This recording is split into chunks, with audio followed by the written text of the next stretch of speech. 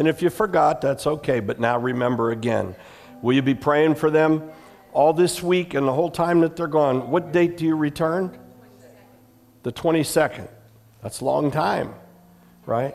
10 days you're going to be gone, and a lot of that's traveling.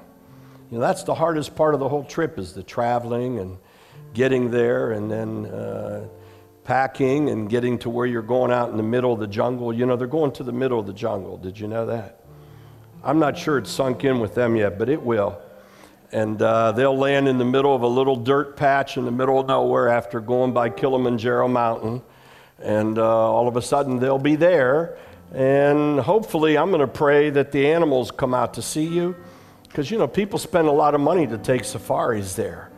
And we're going to pray all the animals come out to see you, and that you don't get shook up with the baboons that'll be looking in your windows where you're staying at. They will. And don't feed them, because they won't leave you alone then. And so don't feed them. The little monkeys, they won't go away, will they, Ralph? No, they won't go away. Yeah, they look cute, but they'll bite you. All right, enough scaring you. Blessed be the name of the Lord. Father, we thank you, Lord, for your word. Let it come through sharp and fast and a divider, Father, of all that is. We thank you for it, Lord. We bless you, Father, for your goodness and your mercy. Follow us all the days of our lives. Lord, you be glorified now. In Jesus' name, amen. Amen. We've been dealing with favor and covenant. And I just can't get off of it yet, because we've still got some more mysteries and nuggets to share together. Favor and covenant. I'm not going to review everything about the covenant. It'd be too long. Other than to remind you that a covenant is about relationship. It's not a contract or agreement. It's about relationship. And we are in covenant with the Holy Father through Jesus Christ. He's the mediator, right? It's our New Testament. It's the gospel. It's the blood covenant of Jesus Christ. Puts us into a covenant relationship with God the Father and God the Son and God the Holy Spirit. And in that instance, we've learned many things. We've learned that unlike any other covenant, the covenant that we have with Jesus Christ makes us righteous. And the righteousness of God, because we have dealt with that age-old problem, that illness of sin, the righteousness of God puts us in good standing with Him. We got that far, and we began to deal with works, and we began to deal with works that release favor. And I wrote to you yesterday that God is in control, and He doesn't favor you, though, holding a shovel and waiting for a hole, right? So that's not how our faith is supposed to work. We're not supposed to just stand on our faith and do nothing with what God has given us. Our faith is an accent to the abundance of God, not just for ourselves, but for us to bless as God blesses. And in that instance, faith that works the favor of God is what we're going to be talking about today as we make some analogies. You know, there's some ethics to our Christianity. And sometimes in our walk of faith and in the walks of faith, and we watch even in others in ministries, the ethics get put aside. And it should not come as a surprise to us that the ethics of Christianity aren't often talked about, are they?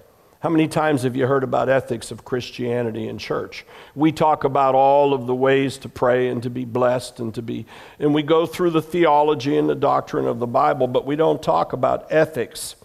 And sometimes, you know, in certain circles, believers get nervous when we bring up ethics, don't they? We do. It begins to push on buttons. It begins to challenge us. And in another way, what it does is it conflicts with, we think it conflicts with our spiritual DNA that says that we don't need to work out things, even though we know there's a scripture that says work out your faith with fear and trembling. There's a reason for that, because it's talking about ethics. It's talking about staying focused in on who we are with God and what a holy relationship and covenant we have with Him. Holiness is the only way we can describe the character of God in its totality. Holiness. Yes, all the other attributes of God. But God is the only one who is as holy as he is. We participate in his holiness because he's made us a new creation. But if we were all holy like God's all holy, we wouldn't stumble, we wouldn't fall, we wouldn't have bad days, we wouldn't have different times. God is all holy. And so what we want to pursue is the ethics of holiness in our favor. And it seems to contrast and at least conflict some with that spiritual DNA that says, wait a minute, I'm saved by grace. Faith. I have faith, and so my faith has saved me. Yes, we're not talking about that faith. There's only one way unto salvation, and that's through faith in Jesus Christ and accepting Jesus Christ. That's a step. It's a major step because that's how we rid ourselves of the sin problem, of the sin sickness. Sin is a sickness. Sin is an illness. Anybody who's full of sin is dying a death not only here on this earth, but the next one. They have a death sentence. Sin is a death sentence. We understand that. That sentence is lifted in Jesus Christ. But now we need to understand how we're living in abundance through faith that's working, and we'll touch on it in a moment, faith that's working through love. So, yes, you're saved by grace, accepted in faith, not by any good works that you could do. And on the surface, when we begin to talk about our stewardship and our ethics, sometimes somebody could say, well, is that legalistic? Let me say something to you. James had to deal with that, didn't he? And he was dealing with it in a time, and it was an extension of something we'll study in a moment that happened in a conference in Jerusalem and later in Galatians. And what he said was, show me your faith without works, and I'll show you my faith by my works. And later on, he and Paul say that faith that has no works is dead. It's faith that has no works basically is testifying of a God who's dead. What? Faith that has no works says, my faith is in a God who's dead because I'm not doing anything anymore because he doesn't need to do anything anymore. How many of you know that God never rests? How do you know that God is constantly in motion and in action? He's constantly aware of you even when you're not aware of you in your sleep. He's counting every hair on your head, even though some of us lose some by the morning, don't we, Dawn? Don't we? But the Lord knows. The Lord is so active that there's nothing that slides under his radar, is it? But yet we need to understand that if we get to that point where we have no works, then basically our testimony is that our God is dead. We just have religion. How many of you know that stone cold religion is not very active in faith? How many of you know that? Let's go into that a little bit, and let's see if we can open our eyes. Father, help us to open our eyes even better and more as we get going. Now, so how does one think through this matter of faith and works? How do we act through it? Well, it's helpful if we go through and look at some of the examples we have in the New Testament, because the New Testament writers and the apostles, they had to deal with the works issue. And my wife was telling me that someone knocked at our door. Usually my house is marked in neighborhoods and the Jehovah's Witnesses don't come, but she took a picture and there were these two beautiful women dressed up really nice and contemporary, came up the driveway in a nice car. She didn't know who it was, and she opened the door, and they were two Jehovah's Witnesses trying to do their works on a Friday before they go to their place of worship. Friday is their works day. And they fill out their book, and they say how many places they went to, who they spoke to, and they put little check marks to say, is it someone worth following back up and where to go to? Very rarely can you invite them into your house and have a discussion with them. I've done it a few times, but they mark me after that, and they don't come back, right? That's works. That's religion in works. Now, Judaism and Hebrew should be practicing a religion that works. But unless you're really bound up in that religious spirit totally, it sort of gets put aside. And it's dealt with a couple times a year. And it's dealt with maybe when you're on your way into the temple. Remember, I told you about the story of the one who was crippled, and he was laid at the temple door. And when they would come in with the temple, people would give him something because they were on their way into the temple, and the last thing they wanted to do was a mitzvah, a good work. And they would bless him, and that was his job. And they had an agreement, not a covenant. The agreement was he'll be there. He'll be needing something. He might have had more money than they had. I don't know. But they would put something in his little bushel, and he would bless them, Baruch atah, and they'd go on in to the temple, and they'd feel good about themselves. They did a mitzvah just before they went in to worship. And remember Peter? Peter was going with John to the temple because John was a wealthier Jew. He had a membership. Peter didn't have a membership. He was from the Galilee. He was a fisherman. You know, he was a rough guy, Peter. He wasn't schooled. Remember, they said, where did he learn all of this? How does he speak like this unschooled fisherman? It's like a farmer coming out of Ohio, right? Where did we learn all this stuff? And so Peter sort of broke the strain, and here he is that day doing what he did every day for years with broken legs. He couldn't walk. And he's looking for a handout for a mitzvah, and Peter says, I don't have any silver. I'm broke. His pockets were turned out. John had already gone in because John saw the guy there so much that he was familiar. And that command to love your neighbor as you love yourself didn't really sink in his heart at that point because John was about going into the temple. He was familiar. But Peter, who didn't get in that temple that often, he's looking at this guy and he's saying, wait a minute, you don't need to be like that. He said, I don't have any money. He said, I don't have silver and gold. He said, but what I have, I'm going to freely give you. Get up and walk. This man got up and he walked, and all of a sudden the mitzvah on the way to the temple was over with. They needed a new one. And they asked him what happened. He said, I don't know. He said, but all I know is I can walk. I can walk. Faith that has works produces fruit. Jesus said in Matthew that you know a tree by its fruits. He didn't say you know a child of God by the fact that they say, I believe in Jesus. In fact, it gets a little tougher on us because the word tells us that even demons believe that God is. But the demons aren't doing God's work. They're doing the Satanistic work, aren't they? They're serving a different kingdom, but a lot of people that are believers don't serve the kingdom with their fruits.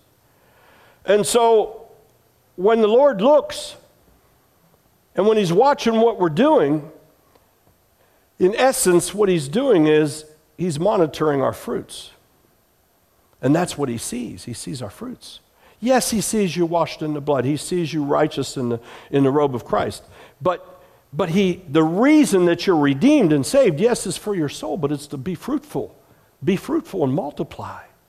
Isn't it? Isn't that the covenant that God made with humanity, with Adam? He said, I'm going to make you in my image.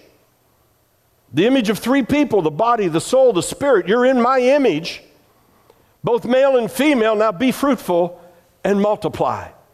But in the spirit, we're supposed to be fruitful and multiply. Our soul's supposed to be fruitful and multiply. Our physical body's supposed to be fruitful and multiply. It's not just a compartmentalized portion of you. It's all of you. It's all of me. All that I have is all that he is. All that you have is all that he is. He's everything. Really? If you think about it, we would be changing our language, wouldn't we? We would be saying, I really don't own anything. I don't own anything. I've got a lease from heaven for the things, the treasures in heaven. And when I go back to heaven, none of this stuff's going to go with me. I don't own anything. The only thing I own is God. He's my possession. And he says that, you will possess me and I will possess you. That's our possession. And so when we're walking in godliness, when we're walking with a faith that works, we distribute fruit. We make fruit. Now, what happens with fruit that stays on the tree too long? Some of us have been growing fruit and we don't do anything with it. And it's like fish. It doesn't age very well. It's not like good wine. It's like fish. It stinks. And so that fruit gets rotten and maybe it falls to the ground and the fowls of the satanic kingdom and humanity tread upon it and it has no goodness. Every one of us is growing fruit. You're a fruitful tree. No one has more of the Holy Spirit power of God than anybody else. It's what you do with it. And God anoints that. And not only does he anoint it, he equips you to do what you need to do with the fruit that you can grow. How many of you know that not every one of us is an apple tree?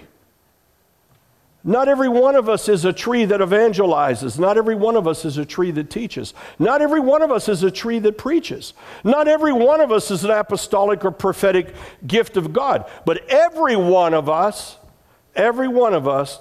is equipped and called of God to multiply. And every one of us has a sphere of influence. How many of you know that? God has given you a sphere of influence. Where we bear fruit is within our sphere of influence. Paul even said, I don't go to somebody else's sphere of influence. I don't bear fruit there. Right? We have borne fruit in Africa. Our team's going back there. We've planted. There's big trees. They're growing. We're going to fertilize them. We're going to help them. We're going to help them to harvest so they can go and multiply and keep on going because God has given us that sphere of influence.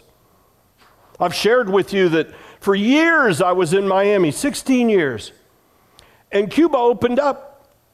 And, you know, how many of you know that most of Miami has a very strong Cuban influence, right?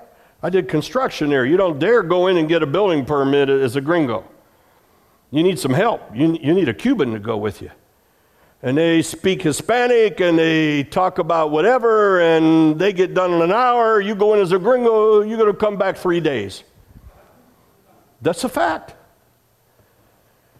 And I have a compassion and a passion for the Hispanic and Cuban community there. I was the gringo pastor in a Cuban church, Alpha and Omega. And then I became the gringo pastor in a Hispanic church, a very large one, El Rey Jesus. And I had friends that were going and pastors that were going to Cuba. And they said, Cuba, come, Pastor Frank, to Cuba with us. You pray for people. I said, I don't speak the language so good. No, it doesn't matter. You walk with the power of the anointing. We go with you. Come with us. And the flights were quick and they were fast and they were going all the time. But the Holy Spirit spoke to me. He said, that's not your sphere of influence. Then he said something very strange to me. He said, you will never go to Cuba. I said, Lord, it's 90 miles away. You send me halfway around the world. You put me in prison in the Soviet Union. I came to Egypt, almost lost my leg. I said, you put me in the middle of deserts. I've been beaten and bitten and sickened, and I want to go to Cuba. It's right here. No, you will never go to Cuba. But Cuba came to us. Some of the pastors would come. I'd pray over them. I'd equip them and send them back because that was their sphere of influence.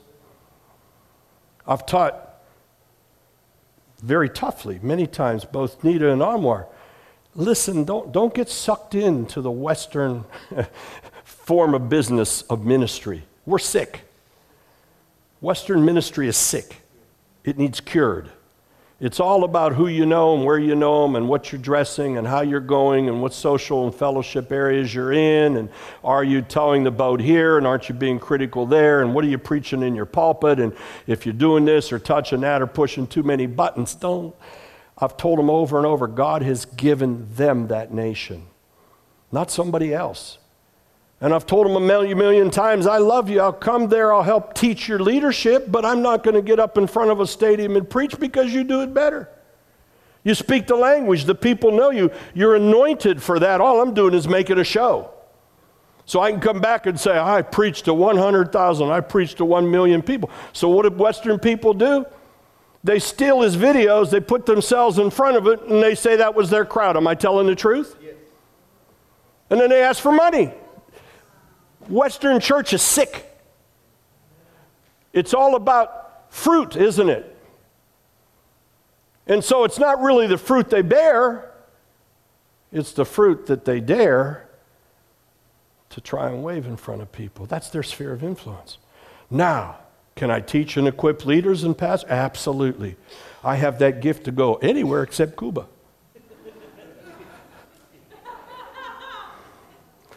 I think maybe it was a test of discipline. Gene, you know how many times I got asked to go to Cuba? About once a month for 15 years. And I'd have to explain every time, I'd love to go. I love you, I want to go. You're one, it's my people. But the Lord says I can't go. What do you mean? Why would the Lord tell you you can't go to save souls? I said, because I guess you're going. Maybe it was discipline. Maybe the Lord sometimes tests us to see what we'll do and what we won't do. How we'll bear fruit and how we'll not waste the fruit that God gives us to use. So, let me tell you a little theological history story. Back in Acts 15, it deals with circumcision and uncircumcision, right? But let's expand that, because that graphic's a little tough just to deal with. Only a few of you are chuckling. Hey, wake up! Hey, hey, hey, hey, hey! That's a little tough to deal with, isn't it? So let's deal with what that really means. What it means is works and no works. What it means is those who have been ritualized into service and those that have been formalized by the blood of Christ into service. Circumcision and non-circumcision. So, the bell rings and it tells us, starting in verse 1, and I'm just going to go through some quickly if you keep up with me. Certain men which came down from Judea taught the brethren and said, except you be circumcised after the manner of Moses, you cannot be saved. Stop, brethren, believers, Jewish believers that got stuck in a doctrine. And they were trying to find their way. Now remember, they didn't have the New Testament. They didn't have everything we had. They were coming out. I understand. I relate to coming out of the law and not really knowing much at all about the liberty of Christ and how that contrasts everything that you have in the law. So they came down from Judea and they were super religious. And they wanted to have a doctrine. They wanted to establish a doctrine that whoever becomes a believer, male, needs to be circumcised. They need to fulfill the Mosaic law. They need to be in covenant with God in the Mosaic covenant. They weren't enlightened. They didn't understand. And here's the worst part. They figured that if that happened, that was enough. If a male got circumcised and believed in Jesus, they're done. It's almost like today when we have revivals and crusades, and after it's all done, somebody tells you we had 222 and a half people saved. Notch, notch, notch. And you get a hold of that ministry. I've saved 10,623 people. You circumcised them all, did you? Then what happened? Where'd they go? Where's their fruit? Now, don't get me wrong. The role of the evangelist is to bring the soul in. But the role of the evangelist is not to count that as a trophy. The role of the evangelist is to present the treasure to the Almighty God, Lord. And you know something? From the day that I was saved, I always had a problem with evangelists that counted souls. And today I still do. And I can promisely tell you, I've been in big meetings, I've been in small meetings. I've chased a soul around the earth, Evgeny Lean in Russia, all the way around the earth for that soul, not even knowing, quietly in his house, crying with his wife. And I've been in big ones. I've never counted souls. You know why? Because that is to do what? That's to glorify me.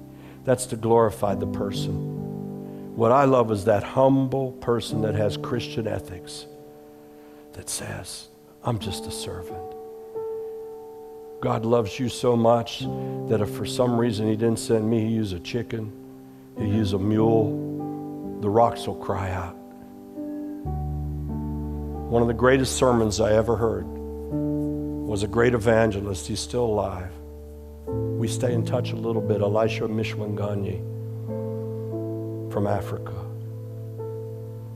I met my brother Elisha in Jerusalem, and he was a speaker at the Feast of Tabernacles. I was a speaker. We were sitting next to each other, and he had on his African robe. He looking so good, and this big guy sitting right next to me, and I sort of liked him already because he was different, and he got up, and I'm looking at my watch as we do. I don't wear one anymore, so I don't look at it. And I thought, oh boy, we're going to be here late tonight. It was already towards the end of the night. Elisha got up. He said, I preach Christ and Christ crucified. I was saved from the jungle from witch doctors. My mama was one. They tried to kill me. God saved me. And Jesus Christ loves you so much that he will save you and he will help you to save people. I preached Christ and Christ crucified. He went and sat down. That was his sermon. My mouth went. The formula went away. The place went nuts in the Holy Spirit of God pouring out, and people rejoiced in the Lord for 10 minutes. When it was all done, I said, Elisha, I want to jack some of your anointing. He goes, what? I says, I want to jack some of your anointing. I want that. I want that faith that produces works from nothing more than the power and the blood of Jesus Christ. I want it. He says, then come to Africa. And I did. My wife and I went. And I was the only white man invited to a conference that was in the midst of apartheid. 6 months before the vote, within all the violence. He made me the main speaker. Do you know how small I felt? How unequipped I felt? And I'll never forget it. God knew my heart. He sent me. Elisha invited me. But God sent my wife and I. And we went far up past Victoria. I don't know where we went. I have no idea where we were at. And I felt so inadequate because the people were so eloquent, and they were talking from roots. You understand? Not my roots. I could be very comfortable in a Holocaust temple. I've preached there before. I can talk from the roots that I've come from, that I know, that I understand the streets. I can talk from those roots. But who am I to talk about the roots of the African black population that was suppressed for so long in Africa? Who am I? What can I say? All I could do is repent on behalf of everybody with white skin in the whole world, but they've heard that before. What could I do? Clinton, I didn't know what to do. I had no idea. And I sat there, and typically I'm pretty equipped, you know what I mean? I'm pretty confident when I get up. I got something to say. I had nothing. I didn't know what to do. And the man who went right before me, his name was Dr. Perkins. Boy, he was militant. He was from the United States, and he was talking militancy. And I said, oh boy, I don't know what to say about that. I mean, I like a good fight too, but I don't know that I want to come into the elections and tell the people that that's going to do it. And he was talking about violence, and he shared about how he'd been beaten almost to death twice at the hands of white police and Ku Klux Klanners. My wife was sitting next to his wife, and I had tears in my eyes. My wife had tears. His wife had tears, because I could see how broken and angry this man was. And then I realized God sent me for him. And I apologized to the Lord. I said, Lord, who do I think I am? I know what I'm not. But what I have, I'm going to freely give this man. And when I went up, I went down and I bowed before him on my knees. I said, "Sir, I'm sorry. I'm so sorry for what you suffered at the hands of our country. But I want you to know, God sent me around the world as a broken vessel to administer faith that has love to you." Galatians 5:6. He looked at me. I said, "Brother, I pray Jesus heals you. I pray he sears your heart again." I said, "Please, let's not bring our garbage to these people. God's going to give them a fresh start. And I believe they're going to surpass us in what he will do with this nation." And I was done. His wife and my wife hugged. The four of us cried.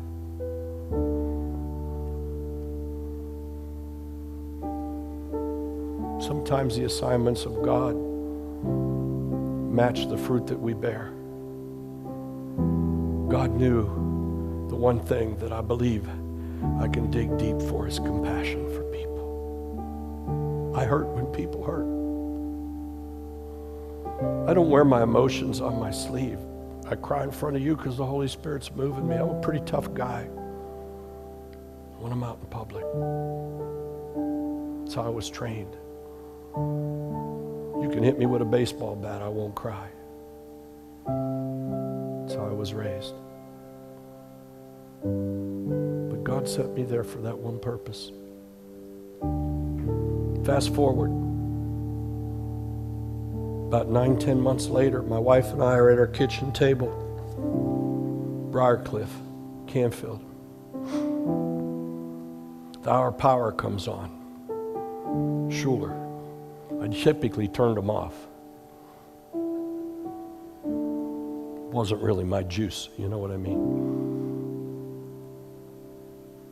For some reason it stayed on. He said, "I have a special guest, Dr. Perkins.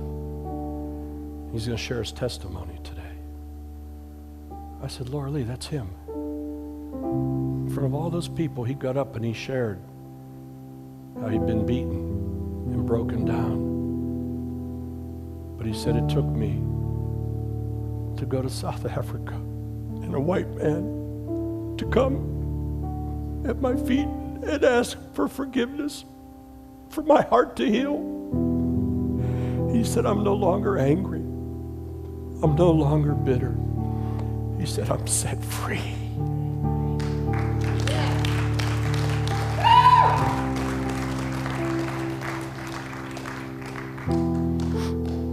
Two scriptures.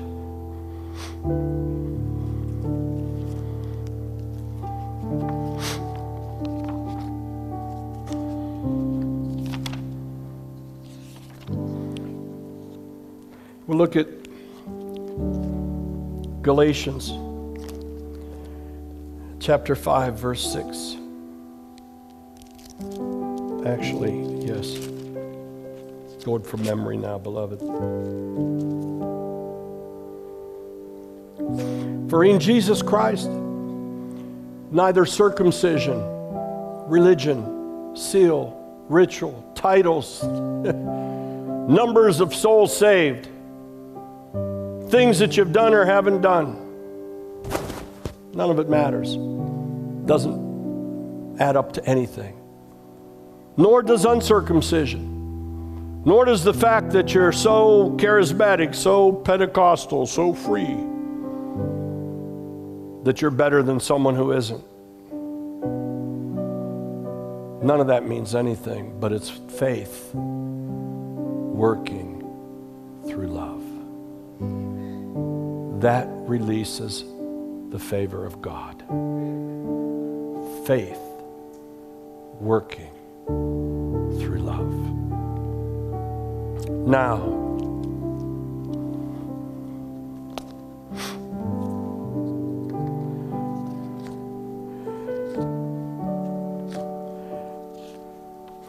There are a couple laws which are universal. They're a covenant that God has made for us with himself.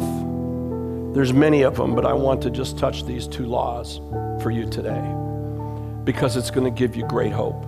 If we could go to James chapter 2, verse 12 through 13. Do you know who was at that conference that I was starting to talk about in Acts in Jerusalem? Paul went there and he was pretty silent. He doesn't talk about it until Galatians 2.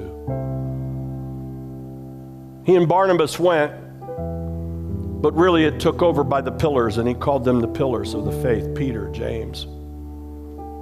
The ones that had superseded him. You see, he was the add-on, he was the fringe. But yet he wrote most of the New Testament. You feel like an add-on or a fringe, you're qualified. More qualified than the pillars. For God to use you if our hearts are right. So now here's James, who also understood from that conference that faith without works is dead.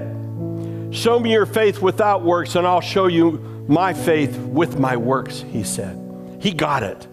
He got the revelation at that Judaic conference so many years beforehand, and he put it to work. He was changed.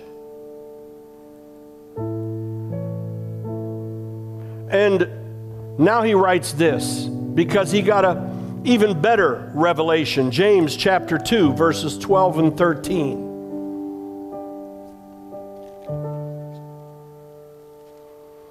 He says, so speak and so do as those who will be judged by the law of liberty. Speak and so do by the law of liberty. There's a law of liberty. The law of liberty has set you free in Jesus Christ to do all you can do for him. Not free to sin. Unfortunately, there are those who say once saved, always saved. That's not true. You're not free to sin. You're free to be a steward of the holiness of God. You see, we talk a lot about stewardship, but have you considered that you're a steward of the holiness of God? The fire of God is in your hands. The access to the throne room and the holiness of God is your spirit. The Holy Spirit comes inside of us. He's holy. We call him Holy Spirit. Holy Spirit. He's inside of you. You're a vessel of holiness. So speak and so do. Speak holiness. Do holiness. Bless. Be like your Father in heaven who blesses to be blessed. And you will be judged by this law of liberty. What have you done with the liberty?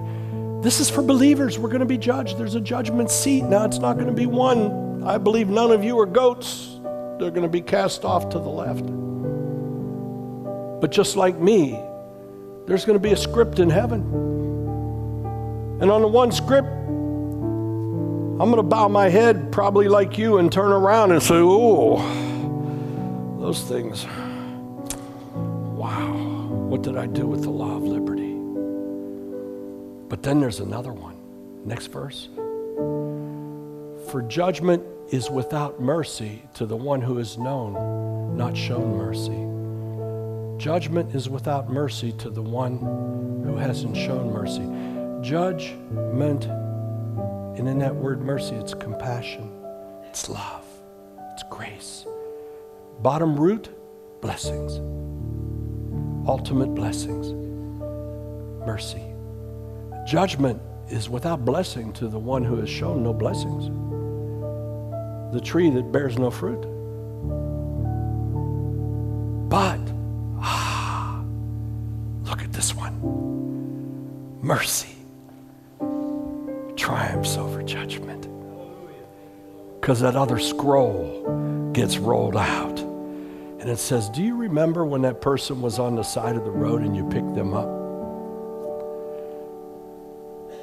Mercy cancels judgment. Do you remember that time somebody didn't have enough money in the grocery line and you reached in your pocket and you said, let me help you pay for that? as they had their buggy filled with formula for their baby and baby diapers and baby food. And that mother was all upset because she was trying to figure out what could she afford to put back.